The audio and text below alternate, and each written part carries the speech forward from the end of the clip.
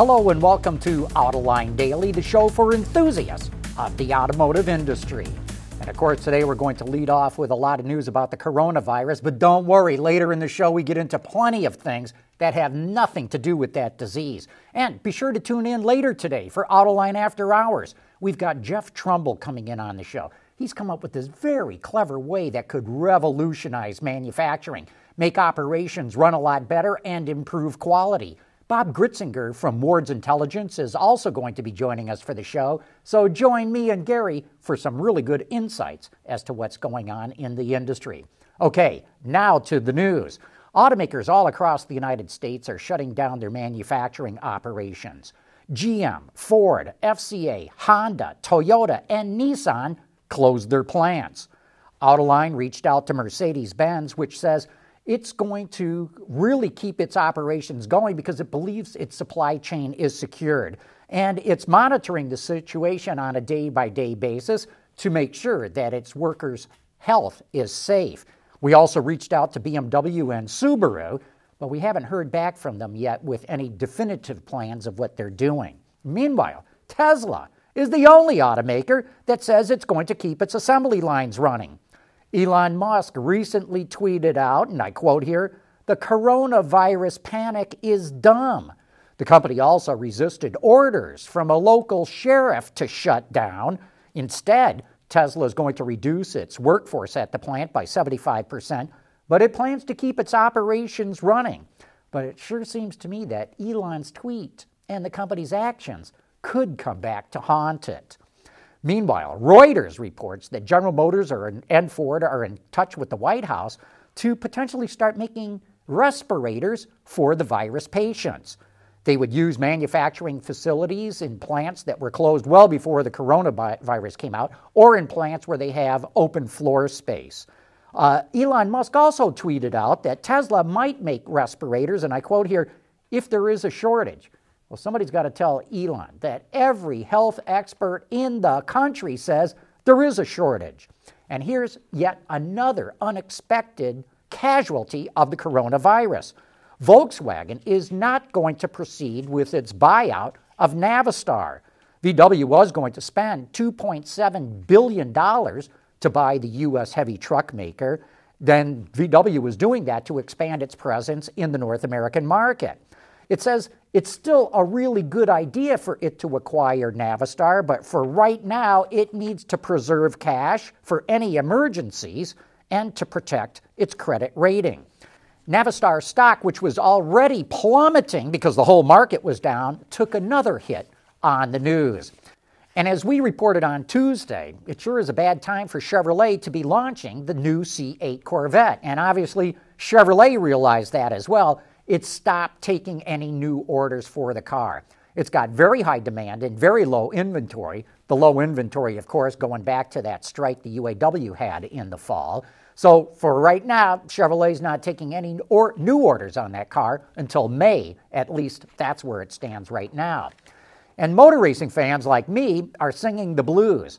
Formula One has canceled the early part of its season. So has IndyCar. In fact, we just learned yesterday the 24 Hours of Le Mans has been postponed until September. But the NASCAR boys figured out how to do some racing and get their fans involved. NASCAR is teaming up with iRacing to create an esports series, and it's going to feature real-life NASCAR drivers like Dale Earnhardt Jr., Kyle Busch, Denny Hamlin, Clint Bowyer, Kyle Larson, and those are just some of the drivers that are expected to participate. The multi-week series is going to kick off this Sunday at 1:30 p.m. Eastern Time on the virtual Homestead Speedway, which is where NASCAR would have been racing this weekend if it hadn't been canceled.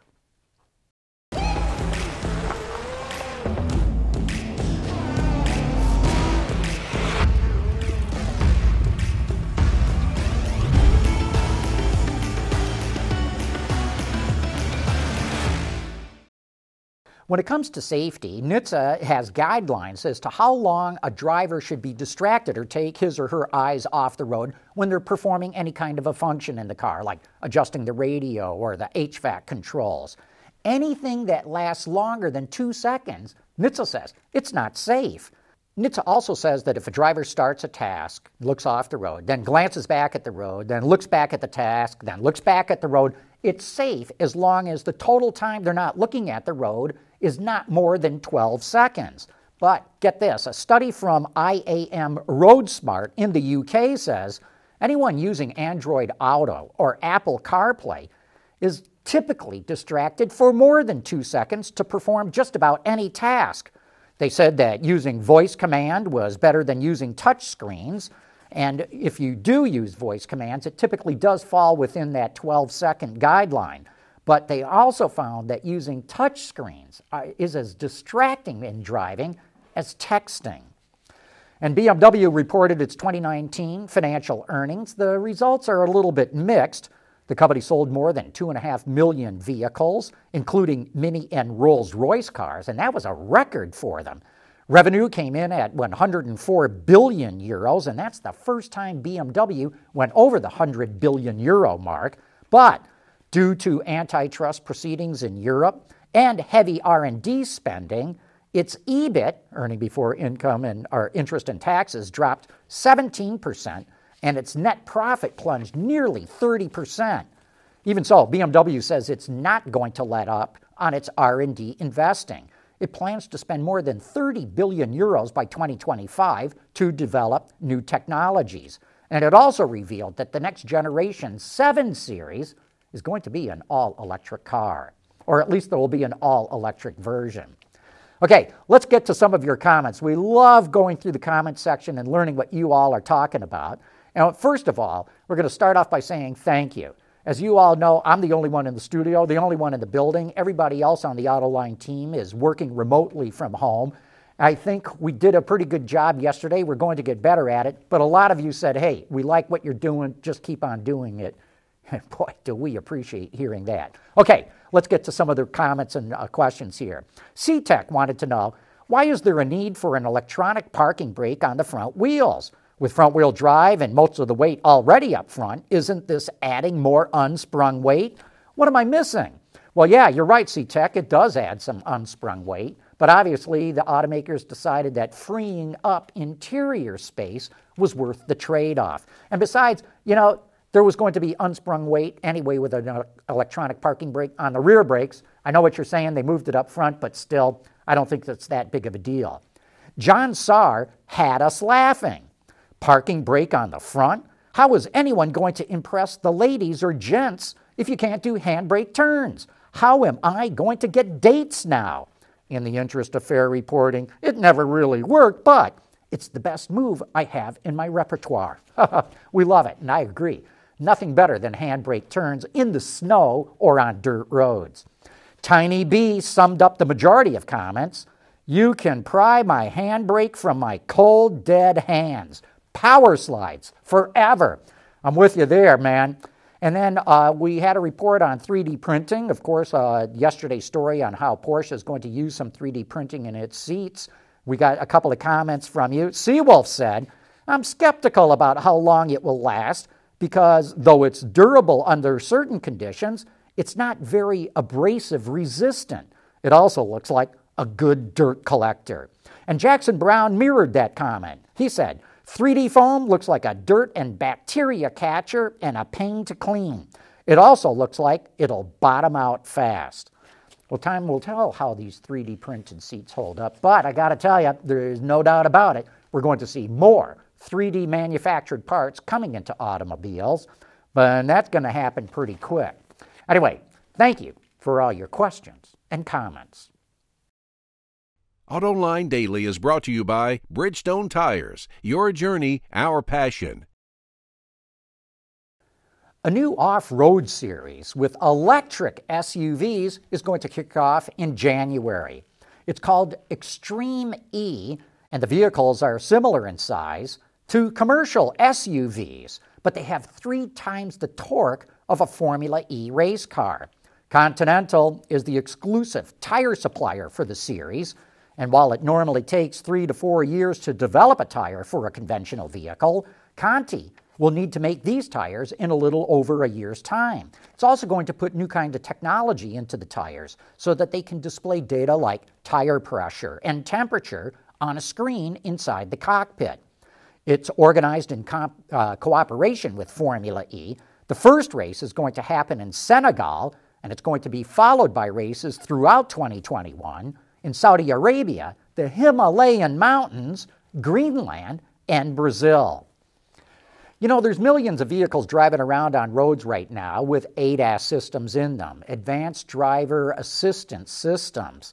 But what many people are failing to realize is that these components may need to be recalibrated even after a simple repair.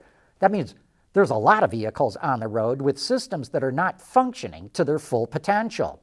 Here's Mike Anderson, the CEO of Collision Advice, on how we can improve these ADAS repair rates. And I think a lot of this training has to be opened up to the independent repair facilities. Independent repair facilities, as we know, are repairing the majority of the vehicles on the road that are in an accident. And I also think that, again, from a collision repair standpoint, something as simple as replacing a mirror, even if your mirror gets clipped and you hit something, even something like that may require calibration, or even something as minor as a bumper. What's pretty interesting to me is when you review a lot of the owner's manuals that are provided to the owner when they buy a new vehicle, there are a lot of these precautions or warnings in the owner's manuals that will state to the owner, if your bumper even in a slight accident, you need to have it inspected, by a repair facility. So I think, for shops, I think it's really important that they can't take anything for granted. And as much like Jake said, anything that we used to just replace a mirror and we do it in 10 or 15 minutes, that could require, a foil alignment just to go and calibrate a camera. So it's much more in depth. And I think it just starts with education and collaboration between the OEMs as well as the shops that repair the consumers' vehicles. Mike, as you know, iCar started Body Shopology, where consumers can get an app to make sure that they go to the proper kind of iCar certified repair facility. Do we need something like that for ADAS? I do. I think that, for a consumer, I think they've got to be able to find a shop that has the ability, meaning the training, but also the proper equipment in order to do these calibrations. So I think anything we can do to educate the consumer so they're making a smart selection for who repairs their vehicle is absolutely critical to our industry. And one of the things I love about Body Shopology is that when you go to Body Shopology, it actually gives you the ability to actually select, all the shops that are iCar Gold Class. But if you have a Honda, for example, and I go to iCar's website, Body Shopology, it actually will allow me to select to see which shops are certified by Honda, and Honda has a program called Pro First. So I think other OEMs that can embrace that, I think it helps the consumer to make a wiser decision.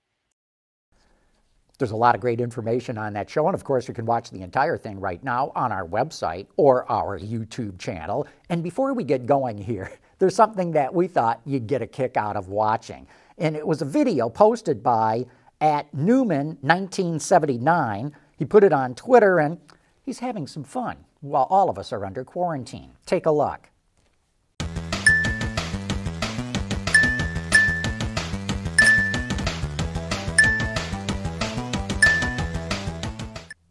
Hey, if you happen to see any kind of related funny videos like this, automotive related, send them our way. We all need to have some fun right now with this crisis that's going on. But anyway, that wraps up today's show. Thank you for watching, and don't forget to join us for After Hours later today.